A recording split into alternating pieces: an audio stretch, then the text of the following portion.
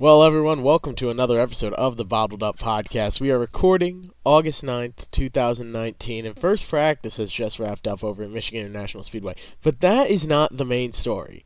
The old yellow, white, and blue, number 9, Chase Elliott, has done it again, 2 for 2, that yellow, white, and blue, at Watkins Glen. A fantastic run. Many people are saying, oh, it's just hero package, just hero package. To be fair, yeah, Martin Truex Jr. did have a lot of trouble getting to him. He said it was like a wall of air in front of him, but that's nothing new. This isn't even the first road course race of the year. They knew what they were expecting. They had practices, qualifying, and everything else. To take a win away like that from Chase Elliott, to take any credit away from him, that's kind of ridiculous, because he got his first win there last year, so we know it wasn't a fluke. He's won at Watkins Glen before. He did pretty well at Sonoma until I think it was his battery died. I believe he was having electrical issues, so off the top of my head. He's a good road course driver, which nobody really expected, considering he came up from super late models and that whole ordeal. But hey, he can drive road courses. Had another fantastic win last Sunday at Watkins Glen. And it's been a crazy few weeks here for the podcast crew, going to all the races, New Hampshire and Pocono. Planned on Watkins Glen, but just said that's too much driving. So stayed home for that, watched that one from home, and watched Chase Elliott dominate from home, which kind of stinks.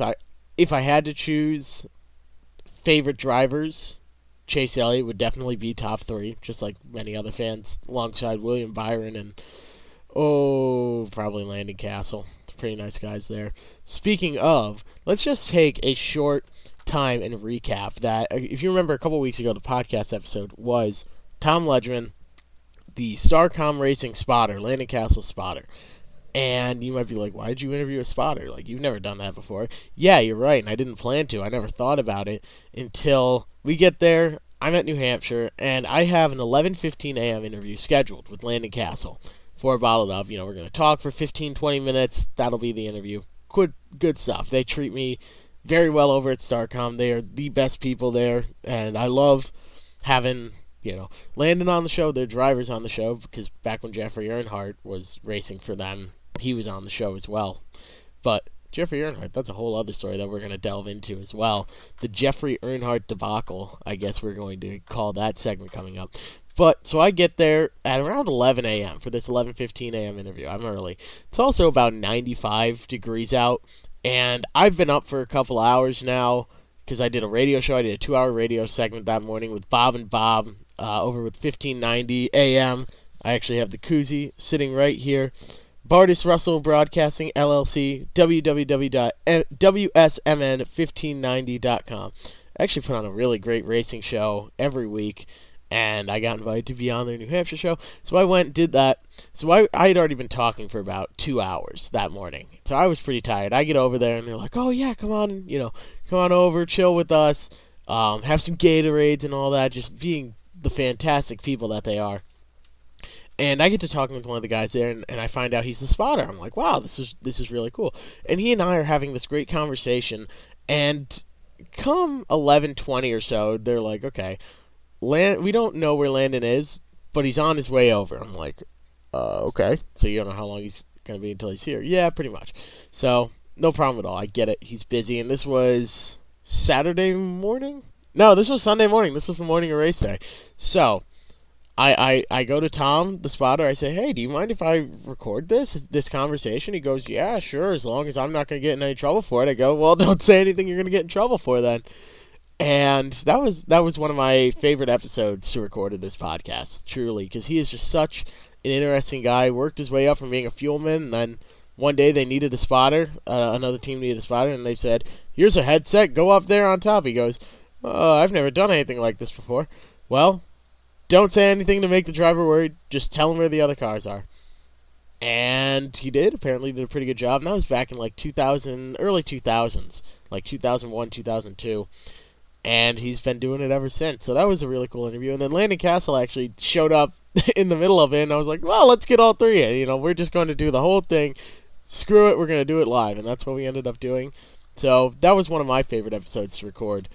And the Ross Chastain post-race victory press conference was also really cool to record and be a part of. I asked one question in there, and that was... It's always interesting. When I'm in the media center, I don't like to ask questions, because either I don't want to bring them off topic from what they're already talking about, so I usually have to wait until it's like a good time to ask something if I have one, or they're always in a rush because they're like, NASCAR drivers are like always somewhere to go, right? Like always on the move. So that was cool. Speaking of Pocono, that was I went there, and the back of my head, I'm like, okay, this is going to be really cool. Anthony Alfredo's going to be racing it. I can finally go to a race that he's going to be racing at, and like we're going to meet up in person and talk. And we had talked about this before. Anthony and I are, if you don't know, if you're new to the podcast, he and I are great friends personally. Like I met him, it's well over a year ago, probably May of last year, maybe June. And we never got the chance to talk in person. We met online through Instagram. Back when he was racing K&N, before he announced anything with the trucks, he was just a K&N driver. I say just a K&N driver, but he and I got to talking. Really cool guy. And so finally I was like, okay, it's been over a year. We're finally going to meet in person. I've been his iRacing spotter for who knows how long. And he's like, dude, this is going to be awesome. And we actually planned to meet up after the race and hang out then. And, we're going to, like, hang out in the hauler and just chill and pretty much just hang around for a couple hours until he had to go. Not even lap one. Turn one of lap one. Stuart Friesen loses the car. Anthony is in the outside lane. He has nowhere to go but to go high. 4 trucks try to pass the spinning Friesen on the outside. The first 3 make it in. The 4th truck, Anthony, got hit into the wall by Friesen. He went right to the airport after that. They just were like, get out of here, So they took him to the airport because the hauler had already left and everything. So that was unfortunate, but I did get to talk to him during the driver introductions. I happened to be standing near I went over to like the far end of the stage where the drivers walk off, and I went to the security guard and I'm like, listen, when Anthony comes down, I'm going to say something to him. I don't want you to think I'm, like, harassing him, but I'm going to say something to him because I know him personally. And the guy's like, okay, yeah, sure. And I go, do you mind if I do it? He goes, all right, yeah, we'll see what happens. Pretty much, like, I don't believe you, but I'm willing to see this because it's like a truck race and you're not going. He was like a club bouncer. Like, he was a big guy who easily could have taken me down. So, and I'm 6 feet tall. Like, I'm a pretty big guy, and he easily could have decked me. So he was like, yeah, we'll see what happens. So Anthony walks down, I go, hey, Anthony. And a couple fans look over, they're like, is this guy talking to one of the drivers? And Anthony looks over the guard, he's like looking at me, giving me the side eye, and Anthony goes, Jeff, hey, you made it! Because I didn't tell him I was going to be down there for the pre-race. He goes, Jeff, you made it! So we go over, give the guy a hug. I'm like, dude, it's so awesome to see you. And I go, all right, man, I said something like, go show him how it's done out there. And then turn 1, he wrecked, and I was like, oh my god. But Christian Eckes, another regular on the show, another personal friend, he did well in the race. He finished 4th there at Pocono, which was really impressive after winning the ARCA race as well. So he was having a great weekend. I got to talk to him after the race, and you would know this if you listened to the Bottled Up special double feature and Christian was on the show. I posted that one as soon as I recorded it. It was like, we only got to talk for like 5 minutes with it being recorded, and the other, we talked for a little while after, but he was in a rush to get out because that team always wants to leave early on a tight schedule. NASCAR drivers are always on the move. So, but that was really cool. So I'm glad I got to go to those races. I'm going to Indianapolis as well, and I don't have any other races scheduled that I'm going to, but we'll see what happens. I don't know. Maybe I'll be lucky and make my way down to Homestead or something. That would be very cool, but that's also quite a trip, so probably not. We'll see. The second part of the show is going to be the Jeffery Earnhardt debacle. So, we're just going to start this story from the beginning. Jeffery Earnhardt has been driving the Cup for just, small teams, pretty much start and park rides. Like, he goes out, runs, they're not going to finish top 30 even, so they just go out, race for a little while, collect the money, and then go home. That's just what they do. That's the nature of the beast. That's the game they play. And totally fine. Those drivers, it's a good training experience to drive a Cup car. And so after that, he actually went and drove for StarCom for the first couple races of the 2018 season. The first time StarCom had a charter, and before they had Landon Castle in the car and everything. Jeffery Earnhardt went and drove that car, the 00. Then something happened behind the scenes, and he's out of that ride, right? Landon Castle's in it. So, he didn't really do much driving for the rest of the year, but he did make a couple starts in the Xfinity Series and the Cup Series as well. So, he was sponsored by a company called IK9. IK9 came out of nowhere, really. It sort of reminded a lot of people of DC Solar, who showed up out of nowhere, sponsored a whole bunch of teams, high-profile teams like JGR, Haley Deegan, IK9 sponsors, and people like that. And then they just sort of disappeared. IK9 hasn't disappeared yet, but Earnhardt was slated to do a couple races in the Xfinity Series, mostly towards the end of the season, mostly towards now, and a couple races up in the Cup Series, with a lot of talk about JGR having another satellite team up in the Cup Series, because IK9 said they fully intended to run a full season in 2020. They never named a driver, but it was probably going to be Jeffery Earnhardt. So, what ended up happening is, at Daytona, the July Daytona race, all of a sudden there's some issue with IK9. And the IK9 logo is off the Joe Gibbs Racing website. All their logos are peeled off the haulers. There is no mention of IK9 anywhere. And Jeffery Earnhardt is out of the car. He's not driving. What is this? He was supposed to be driving a JGR Xfinity car with IK9 on the hood. It was very strange. It happened all of a sudden. People were like, DC Solar Part 2, DC Solar Part 2. And a lot of people really thought it was. It looked like it. It sure definitely looked like it. So what ended up happening then after that is just sort of like, well, IK9's back now. They're here. And they were all back on the car and everything. And the one thing we didn't see was Jeffery Earnhardt. He wasn't scheduled to do any more races until like around this time of year. He's supposed to run Mid-Ohio. And then this week it's announced Jeffery Earnhardt and IK9 have parted ways, looking for pastures new. And immediately, everyone jumps on IK9. Like, why would you do this? Because a lot of people like Jeffery Earnhardt. He's the fourth Earnhardt generation to keep driving. He's a pretty good driver. He can do a lot with underfunded equipment. Just imagine what he can do in top-level equipment. He almost had a couple wins. So everyone was like, to IK9, they're tweeting at them, going, why would you do this? Why would you dump Jeffery Earnhardt? And there were some pretty rude responses by IK9, not going to lie, telling people to go back under their bridge troll and stuff like that.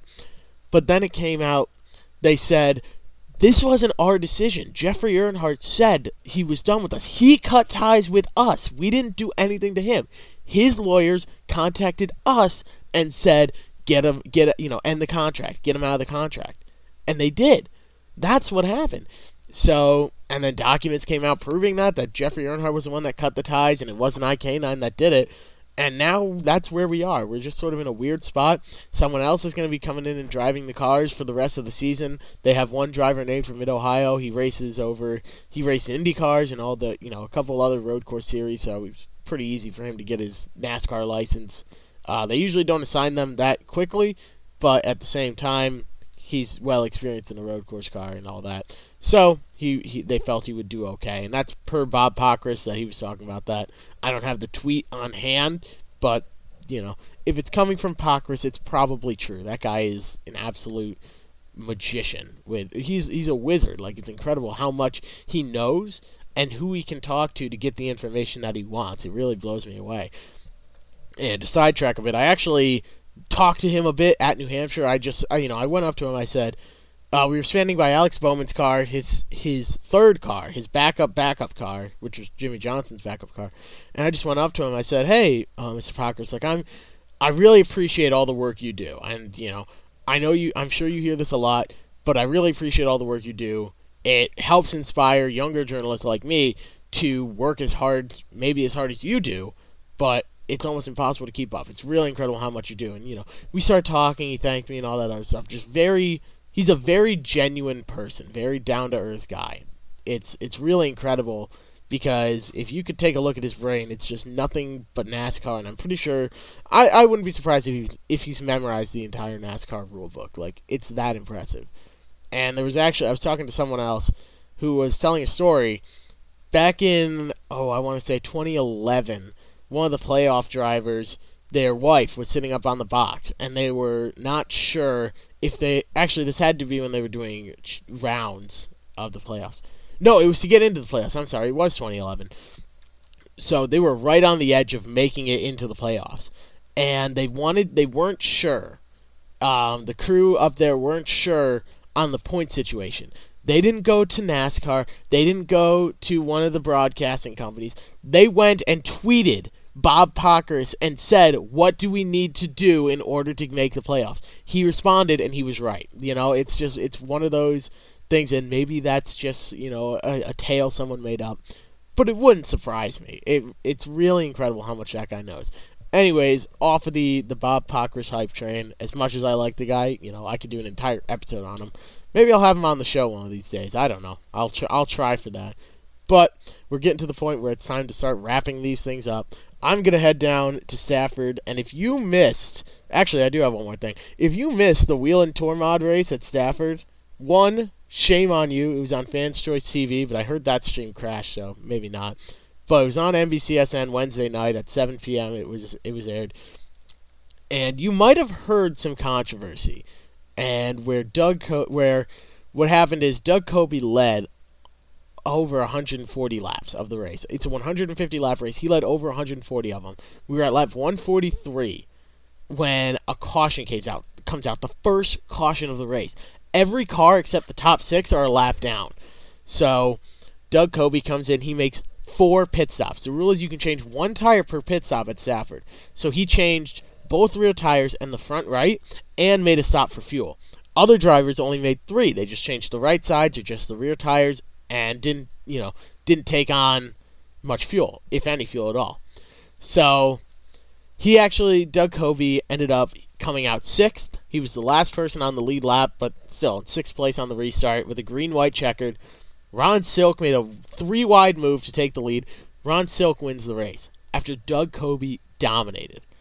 What happens then is there's about 5 minutes between...